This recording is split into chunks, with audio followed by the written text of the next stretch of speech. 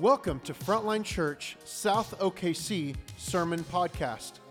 Each week we will have new sermon content from Sunday mornings, both video and audio options. Please visit south.frontlinechurch.com for more information. If you have any questions, need prayer, or have any other needs at all, please email hello@frontlinechurch.com. Thank you so much for tuning in.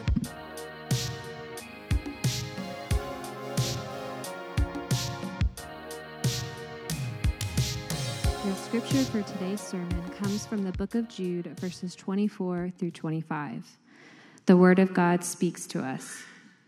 Now to him who is able to keep you from stumbling and to present you blameless before the presence of his glory with great joy, to the only God, our Savior, through Jesus Christ our Lord, be glory, majesty, dominion, and authority before all time and now and forever. Amen. This is God's word to us. Carly, you guys can grab a seat. Hey, good morning. Hey, happy Memorial Day weekend. I know for many of us, this is a weekend that means you get a day off, and it's a time to celebrate and be with family and friends. But I do want to remind you that for a lot of us, too, we've got friends or family who are in the military who this weekend really represents them grieving the loss of life. Friends that they've had that have served overseas, that have died serving us, or have come back and have since died, maybe through suicide, which is a kind of an epidemic among a lot of soldiers.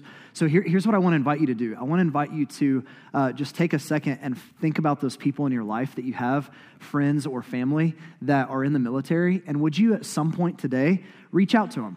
Send them a text message, give them a phone call, and just say, hey, I love you, I'm thinking about you, and I'm praying for you. And then actually pray for them. That's the key. Like, actually take a second and pray for them.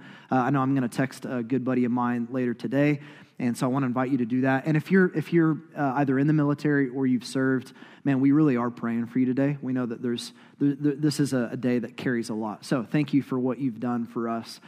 The other thing I want to say is, man, one of my best friends in the whole world is here with us today, David Adair and his wife Anna and their family. And hopefully you know David. If you don't, David gets to serve as the lead pastor of our Frontline Edmond congregation, which, to let you in on a little secret, is the best Frontline congregation out of all 5 of our congregations. And I love David and his family. David has served me like crazy as a pastor. He's more wise than I am. He's been in it longer than I am. And one of the ways, as I reflect back on the last 2-3 years of going through some really good but also really hard seasons of ministry, one of the people that has specifically helped me fight the good fight and actually be sustained in ministry was David. So I love you like crazy. Thank you, man. It's fun to have your family with us today. So let's pray for Edmond and what God's doing there, and I'll pray for us, and we'll jump into the most encouraging 2 verses in the entire book of Jude today. Thanks for coming. You got the good stuff today in Jude. So, Father, meet us today in ways that we both recognize we need you and in ways that we're not even aware of. And I pray for Edmond. I pray that you would fill that congregation with your presence. God, we pray that they would be salt and light to that community, that they would show people a different way to live, that they would show people that the good life really is found in Jesus, not in comfort or in possessions or in wealth or status, but that Frontline Edmond would just be overrun with your mercy and overcome with your grace. And we pray that as David gets up to preach week in and week out, and the other pastors there serve and pastor, God, we pray that you'd protect them and that you'd bless them. And thank you for Anna and for his family. Thank you for the gift that they are to our church, the unseen ways that they serve. We really just pray that they'd feel your love today. And today, we're looking to you. We ask that as we sit under the word, that you would shape us and form us. We pray today that these words would land hard in our heart. I really realize there's nothing I can say today that's going to make the beauty and power of these verses come alive. I can't preach a sermon that's going to effectively do that, but Holy Spirit, you can do that. So I just pray that you do that today. Come and move in our hearts. In Jesus' name, amen. Back in 2016, a few friends and I drove to Colorado to do some hiking, and the plan was to hike 2 14ers, Mount Bierstadt and then Mount Evans. And you can get across to the one mountain and the other just by kind of going through what's called the Sawtooth Mountain, and I'll show some photos of it. This was honestly the most treacherous, dangerous hike that I've ever done in my life. It doesn't look bad from the photos, but there's a section of the hike where there's like this giant rock wall and a small section of path, maybe about 3 feet wide, and then it slants and it goes down to hundreds and hundreds of feet down, where if you make a mistake, you will slip and you will die. And 2 years before I went there, I didn't tell my wife this before I went, but 2 people slipped and died on this mountain in 2012 and in 2013, just a couple years, or 2014, a couple years before we got there. So this is a dangerous hike. And we did it. We made it. I'm alive here to tell you about it. And when we turned the corner to go up to Mount Evans, we were exhausted. We were absolutely whooped at every level, sweaty, disheveled. And we turned the corner to make our final ascent to the summit of Mount Evans. And guess what I see? This giant parking lot filled with cars, people getting out of their cars, wearing flip-flops, walking this like 25-foot paved section up to the top of Mount Evans, and then they were taking selfies of themselves at the top of the mountain. And I remember like I was also on the top of Mount Evans taking photos with my friends, and I was like so mad at everybody that was there, because what you realize when you turn the corner is there's this beautifully paved road that goes all the way down, all the way to the top of Mount Evans, to the summit, and it's just like you can park there, get out of your car, and walk 30 feet and be at the top of the mountain. And all these people had done that. And here me and my friends we're sweaty, we're worn out, we're exhausted, and I was just so upset at all of them. I was like, you guys didn't even see Mount Evans. Did you even hike this mountain? Like, you have no business up here taking a photo. You don't deserve to be up here. This is too beautiful, and we earned it, right? That was what was going through my head. Now, here's why I tell you that story, is because a similar thing is at play as we get to the very end of Jude, verses 24 and 25. Here's what's fascinating about this. This is the most well-known set of verses in the entire book of Jude. In fact, most of us have never heard a sermon on the book of Jude. The first sermon I heard on the book of Jude was the one I preached 4 weeks ago. And yet, these verses I've heard over and over and over as a closing benediction to many of our services, even here at Frontline Church. Throughout church history, thousands and thousands of churches across many different geographical locations for hundreds of years have used the last few verses here as a closing benediction to their service. And so most people, though they've never really read the book of Jude, though they're not familiar with this book and all the depth and complexity of it, they know these verses. And it's almost like what's happened is they've driven to the top of Jude and they're taking a selfie, and they haven't done the treacherous journey that we've done through the book. One commentator says it like this: many people who say and sing this magnificent doxology do so without having traveled the route that we have traveled, through Jude's concern for his church. Now, to be clear, these verses are beautiful. They're true. It's in the Bible, so it's okay to have it without knowing the rest of the context. Like, they stand in their own strength and in their own beauty. You can read these words and be encouraged by these words. But just like that hike, there is something different, isn't there? When you travel the treacherous journey of Jude, when you go through the whole narrative, when you get the book in its context, and it's unexpected, it's not what you think, and what you get after a very hard, very complicated letter is some of the most beautiful words that Christians could ever hear. And so to help you really savor the beauty of the last 2 verses as we close out our series on the book of Jude, I want to remind you of where we've been, and then we're going to kind of work our way through these 2 verses. Sound good? Okay, so week 1, here's what we looked at, is that this is a letter that Jude did not necessarily want to write. The letter he wanted to write was very different. He wanted to write about the beauty of our common salvation. He wanted to hold up the gospel as this diamond and let us look at it from all these different angles. He wanted to sing 25 verses of doxology over what Jesus has done for us. But love demanded a very different response. Sometimes love demands that you respond differently. So in love, what Jude did is that he wrote to a group of Christians that were experiencing 2 ancient cancers that the people of God have always dealt with. The first was the fact that there were people who had crept in unnoticed, and they were distorting the grace of God by turning it into sensuality, as a license to kind of do whatever you want to do, because after all, God is really loving, he's really kind, and he'll just forgive us anyway. So they were distorting the grace of God, and by doing so, the second ancient cancer, which is connected to that, they were denying Jesus as our only Lord and our only Master. In other words, Jesus just simply becomes a savior or a get-out-of-hell-free card for us, but he's not the living God filled with glory and power that will hold us accountable to our sin. So Jude is here writing about these two ancient cancers that have been eating away at the body of Christ, and his call to us was this: contend for the faith.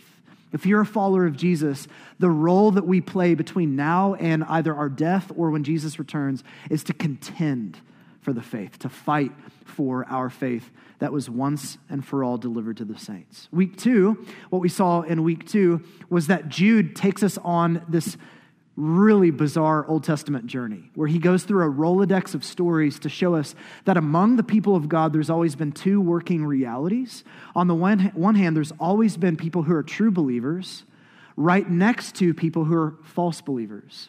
That within the church, you're going to have teachers that are good, that love Jesus, that are submitted to him, that have a lifestyle that lines up with the word of God, and you're going to also experience wolves in sheep's clothing. You're always going to have both of these realities. You're going to have people that are genuine in their desire to follow Jesus, though imperfect, though they fail, though they kind of stumble their way forward in discipleship, right next to people who have good theology, who say all the right things, who check all the right doctrinal boxes, but their heart is actually opposed to God. Their behavior betrays what their profession actually says. And what Jude does is he gives us kind of a portrait of what it looks like to abandon the faith. And again, no one who abandons the faith necessarily just comes right out and announces it, although eventually that may be the case. But it starts with behavior marked by the following things. We saw this in week 2. Unbelief, like the people of Israel. A transgression of God's limitations, like the fallen angels in heaven. Sexual immorality, like the people of Sodom and Gomorrah. Unbelieving cynicism, like Cain. Greed that leads to compromise, like Balaam. And a rejection of authority, like Korah. Remember, he went through all these stories to show us this is the characteristic trait of someone who is abandoning the faith once and for all delivered. And finally, week 3 was really pastoral and really practical, where Jude basically turns a corner and he says, okay, here's what you and I are called to do. As followers of Jesus, the number one way that we contend for our faith once delivered is not by becoming a group of heresy hunters, where we have watchdog blogs and talk about all the bad doctrine that's out there. Actually, the number one way that we contend for the faith is by taking responsibility for our own discipleship. It's by actually looking ourselves in the mirror in light of the goodness and truth and grace of God and figuring out what does it look like for me to keep myself in the love of God?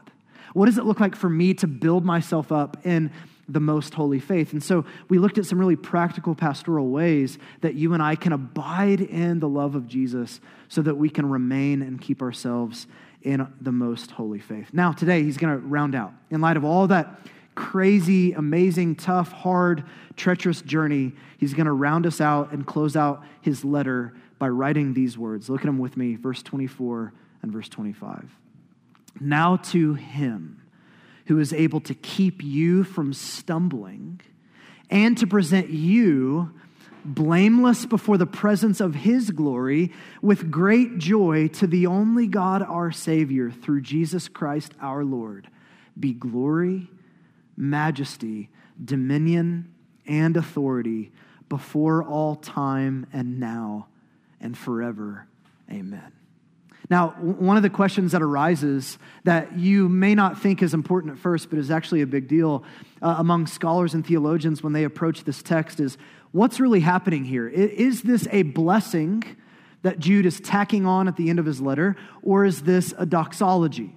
And the difference between those are pretty interesting. A blessing is something that comes down from God to his people. Right? A blessing is something that's coming out of the heart of God down to us that we receive, whereas a doxology is something that goes up from us to God. It's directionally focused back to him. A blessing is an expression of of God's heart for his people. When you hear a blessing, you're hearing God speak his favor over you, his good intentions for your life. Dallas Willard defined a blessing as the projection of good into the life of another. That's what's happening when a blessing is spoken over you. God is projecting his good intentions for your life over you, and you just receive it.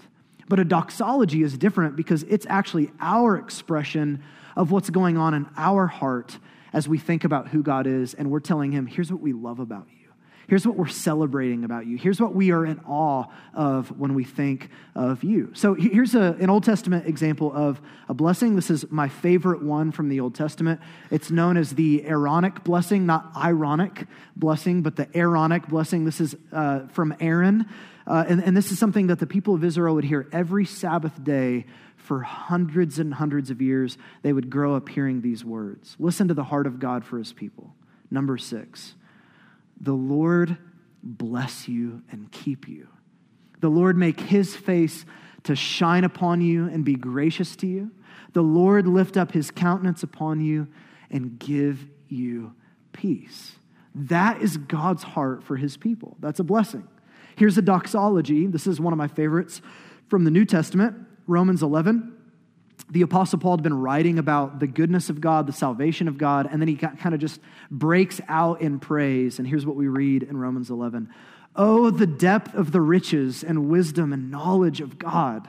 How unsearchable are his judgments and how inscrutable his ways. For who has known the mind of the Lord? Or who has been his counselor?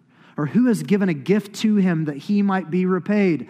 For from him and through him and to him are all things. To him be glory forever. Amen. And so the question as you approach Jude is, was it a doxology or is it a blessing?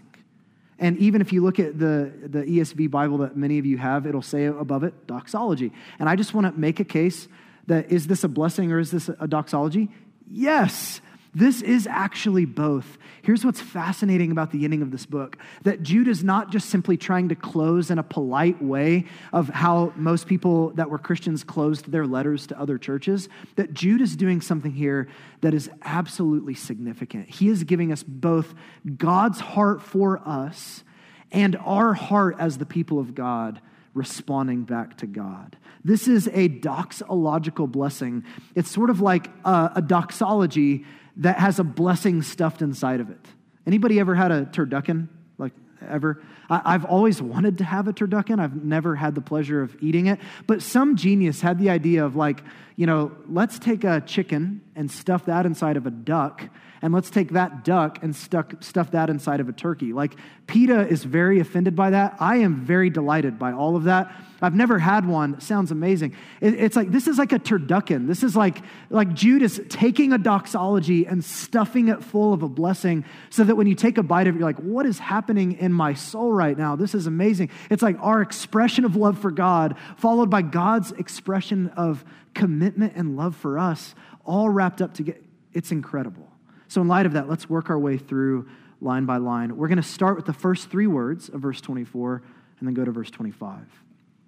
Now to him. I love that. This whole letter has been actually focused on Christians, written to us as followers of Jesus, to warn us not to walk away from the faith, to show us what it looks like to keep ourselves in the love of God. It's been written to us to warn us not to be false believers who make a profession but have a life disconnected. And yet near the very end of his letter, Jude cannot help himself. He stops focusing on Christians and he draws his gaze to God and he says, now to him. And notice what he goes on to say about this God. He says, to the only God, our Savior, through Jesus Christ our Lord, be glory, majesty, dominion, and authority before all time and now and forever. Amen. This is the doxology. And what's so crazy about this, remember, Jude is who? Jude is the biological half-brother of Jesus. He was not someone who looked at Jesus and believed that he was anybody but his brother. Even when Jesus died on a cross, Jude was a skeptic. And yet shortly after, in the resurrection, both Mary and Jesus' brothers and sisters, they basically start to become believers and soon are leaders in the early church. And here Jude is writing a letter a few years after the resurrection of Jesus, and he's referring to his brother as this God who has glory and majesty and dominion and authority. I mean, he is blowing up and expanding our vision of God. And this is a really big deal for this reason, because the people that Jude has been writing to that have taken grace and they've distorted it into sensuality, they might say this about God, but they don't actually believe it. They want to emphasize the love of God. They want to emphasize the grace of God. They want to emphasize the kindness of God, that God is my buddy, he's my friend, he's my savior. But words that they may not in their heart of hearts emphasize about who he is are the four words that Jude mentions here: glory, majesty, dominion, and authority. And I'm not going to take a long time on this, but glory is a reference to the public, visible, weighty presence of God that when it appears anywhere in Scripture, absolutely freaks people out and demands their honor and respect. The glory of God. He walks into a room, and when the glory of God is present, you can't help but fall on your face in awe. Majesty, pointing to the greatness and the dignity of God as our King. Dominion, and what this means is that God's strength and his power and his ultimate control is over the entire world. As the famous theologian said, there's not one square inch over the entire created order into which God does not cry, mine. He has dominion. And in addition to that, authority, which is God's intrinsic right to rule over all things. Friends, here's the point. A big view of God equals a big view of our sin against that God. And a little view of God will lead you to trivialize and minimize sin as to not that big of a deal. And Jude is closing out his letter by expanding our vision, saying, God is these things. Now that's powerful. That's amazing. That's true and it's beautiful. But here's what's interesting. Every person who believes in any God, whether it's the God of the Bible or any other God that they want to imagine or create in their own heads, or any God of any other religion, would say these exact same things about their God, wouldn't they? This is not a unique thing to say about a God. This is what everybody would say about their God. And yet what's unique about this is what our God does with his dominion and his authority and his power and his glory. What does this God do with the strength that he has?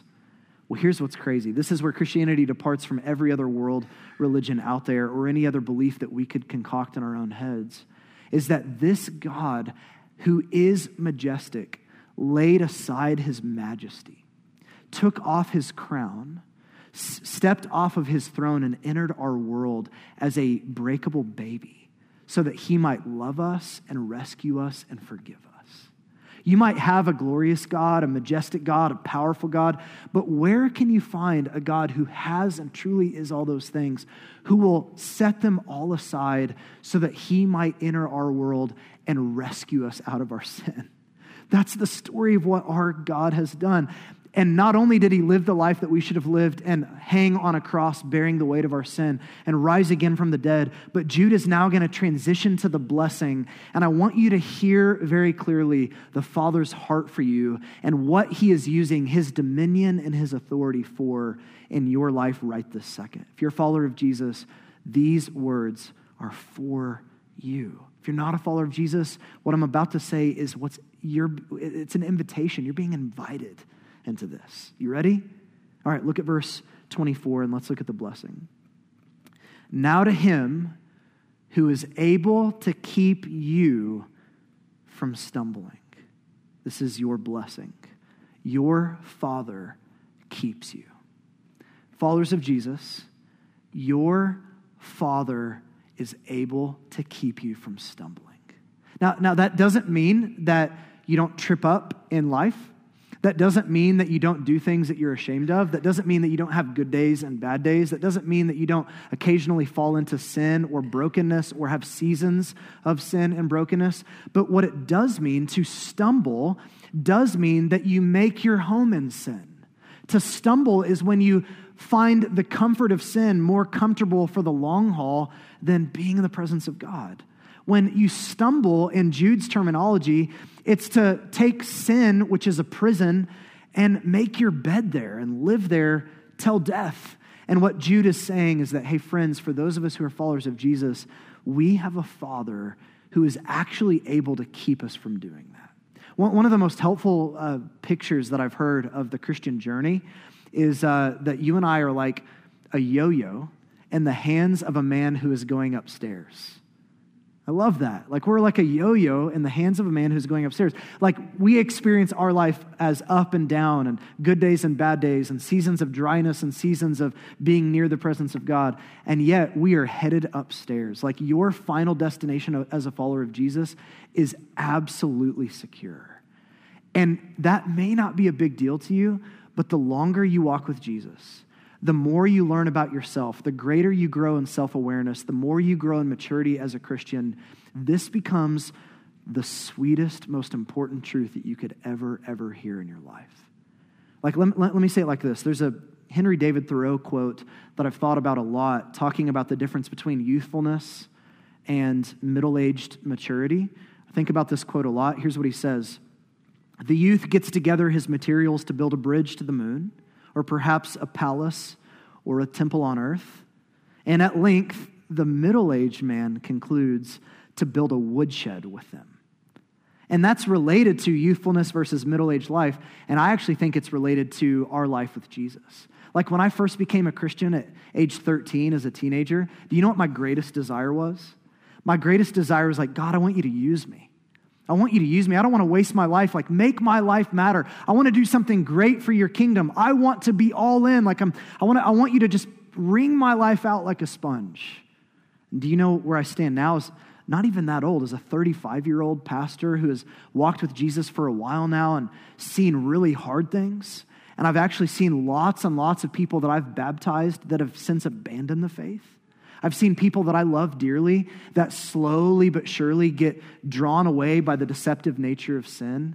And then you wake up one day and they show up once a month, and then they show up once every 3 months, and they stop attending church, and then you find out later through a friend of a friend that, hey, that person doesn't walk with Jesus anymore. Now they're like an outspoken, they hate Jesus, they hate his church.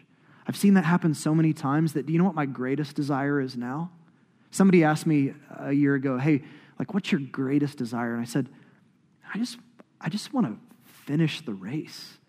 Like, I want to love Jesus and my wife and my kids till I die. Like, if you want to know my greatest ambition, I just want to love Jesus till I die. Be faithful to one woman and love my kids as best as I can. And that's it. Like, you might say, oh, your ambitions have dropped a lot. I actually think, like, that's the greatest ambition that any Christian could have. Amen? And this is what this is promised to us in a world of deconversion and cultural craziness and pastors getting exposed as frauds and people and friends walking away and abandoning the faith once delivered. Friends, listen, this glorious and majestic God who has all dominion and all authority is exercising that dominion and authority to keep you in his love. You are secure.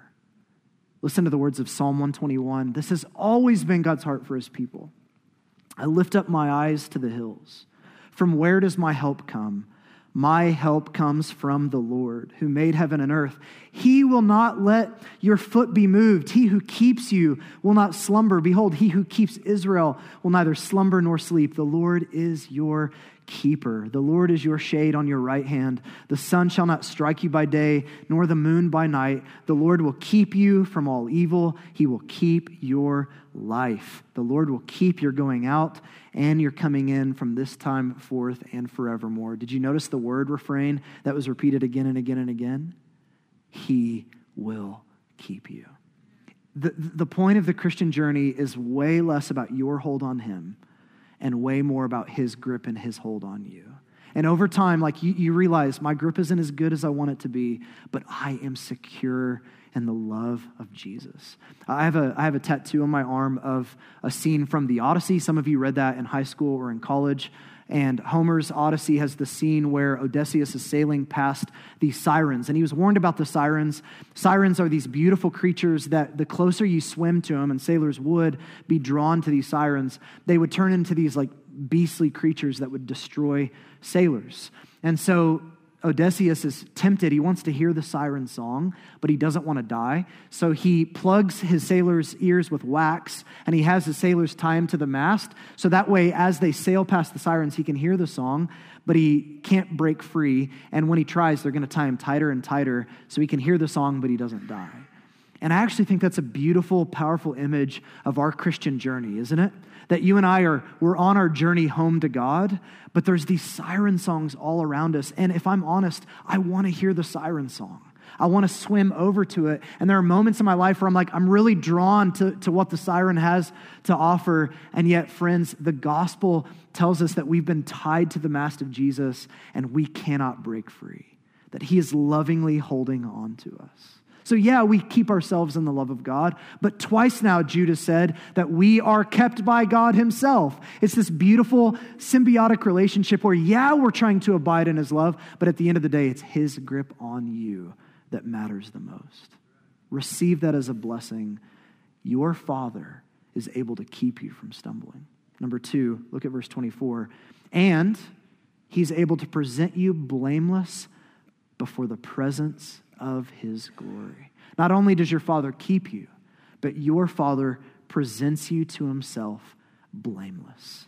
I love this because Jude has been talking about the day of judgment. He's been talking about a day of reckoning where God is going to essentially respond to the behavior of humanity. And yet what he does as a brilliant Old Testament theologian that he is he pulls this reference from the sacrificial system where every year the people of Israel would find a spotless lamb to be sacrificed in the place of the people. The point being that you and I have not lived spotless lives, that we actually have lived in a way that deserves to be punished, deserves to be judged, deserves to experience the justice of God. And yet, in light of his mercy, what he's done is Jesus Christ has been provided for us as our spotless lamb.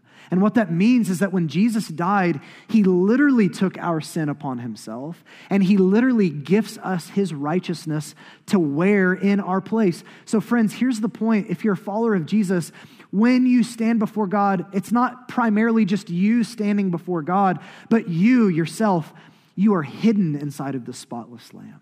When the Father looks at you, he's not like, frustrated at all these things. He actually sees the finished work of Jesus. He sees the righteous life of Jesus. And you can stand on the day of judgment as a follower of Jesus blameless before him. The Father uses his dominion and authority and glory and power to present you before himself as blameless. And that leads to the final thing I want you to see. Look at the rest of the verse. Now to him who is able to keep you from stumbling and to present you blameless before the presence of his glory. I love this line. With great joy. Your Father's not only keeping you, your Father's not only able to present you blameless, but friends, your Father rejoices over you. And this line is tough to know. Like, is it God does this and it makes us rejoice, or God is the one rejoicing? I just want to say, I think both are true here. But God rejoices over us. I don't know if you've had this vision of the day of judgment. If you grew up in church, maybe you don't have the baggage that I have. But I grew up in church and I had these like interesting ideas of what would happen at the day of judgment. I pictured this sterile white room. There'd be a ton of people. And we're all just kind of waiting, like somberly, no one's speaking. And all of a sudden, this giant booming voice is like, Burkhart, Andrew W., last 4 of your social is. Come forward, please. And you come forward like this, and you're standing there. And then all of a sudden, there's this giant Jumbotron in front of you. Does anybody else have a Jumbotron vision of Judgment Day? So Jumbotron's in front of you, and it's like, okay, gosh, here comes. This is going to be so horrific, but all of a sudden, my whole life is going to get played out on this Jumbotron. My grandma's there, my family's there, church community is there, and every shameful thing that I've ever thought, said, or done is going to be aired for everybody to see. And I'm just going to be so ashamed and, gosh, this is taking hours and hours. And I remember being a kid literally being like, my mom is going to freak out when she sees this on the day of judgment. My dad is going to come unglued when he sees this on the day of judgment. And this was my concept. And then God's going to be like, go back. And you step back. And then the next person. And then once that's all done, he's like, come in. Now you're in heaven. Enjoy. I was like, that's what I thought. That's honestly what I thought. Now contrast that picture. And maybe that's like sort of your picture, maybe not. Contrast that with what Scripture has to say about the day of judgment for the people of God. Zephaniah 3 says this. On that day, you shall not be put to shame because of the deeds by which you have rebelled against me. On that day, it shall be said to Jerusalem, fear not, O Zion. Let not your hands grow weak. The Lord your God is in your midst, a mighty one who will save. He will rejoice over you with gladness. He will quiet you by his love. He will exult over you with loud singing. Friends, God does not just put up with you. He does not just love you because he has to. He actually likes you. Some of you are like, well, yeah, maybe he only loves me because he died for me on the cross, and the cross is the way that he's able to tolerate me. No. Why did he go to the cross? He went to the cross because of his great love for you. That's what drove him to the cross. He actually loved you before he died for you. He loved you before he entered humanity to live in your place. He loved you when you were at your worst. And now that he's rescued you, now that he's redeemed you, he's delighting over you. He's singing over you. He rejoices over you as a good father rejoices over his kids. I go in every night to check on my kids before I go to sleep. And I'm not exaggerating. Probably every night, I'll see them laying in their bed, and I just smile because they're my kids. I love them, and they are mine. The Father's looking at you. I don't know how you picture him. He's happy with you, smiles, rejoices, sings over you. And this is the day of judgment. Another one, 2 Timothy 4, I have fought the good fight. I have finished the race. I've kept the faith. Henceforth, there is laid up for me the crown of righteousness, which the Lord, the righteous judge, will award to me on that day. And not only to me, but also to all who have loved his appearing. Do you have a vision of Jesus awarding you a crown of righteousness? I don't deserve anything. And yet there's coming a day where Jesus is going to award me a crown of righteousness. Let that sink in. Last one, Ephesians 5. Christ loved the church and gave himself for her that he might sanctify her, having cleansed her by the washing of the water with the word, so that he might present the church to himself in splendor, without spot or wrinkle or any such thing, that she might be holy and without blemish. Friends, your Father keeps you from stumbling. Your Father presents you to himself without blemish, and your Father rejoices over you even on the day of judgment. So how do we respond to that doxological blessing? One word, and it's the last word of this entire letter, amen. Do you know what the word amen means? Let it be. Yes, may it be so. And friends, this is the invitation to you, that often there's a gap between the truth of God and your ability and my ability to truly from our heart say amen. We believe this is for other people, but we don't believe this is for ourselves. And here's my invitation. Here in just a minute, Pastor Sean's going to get up and he's going to pronounce this doxological blessing over us before we leave. And when we get to that word amen, what I want you to do as you're looking up, don't close your eyes, don't hold your head low, look up and receive this. And if you're a follower of Jesus, know that your Father is communicating this truth over you. And as best as you can in your heart of hearts, just say, amen. Let it be. Would you stand with me?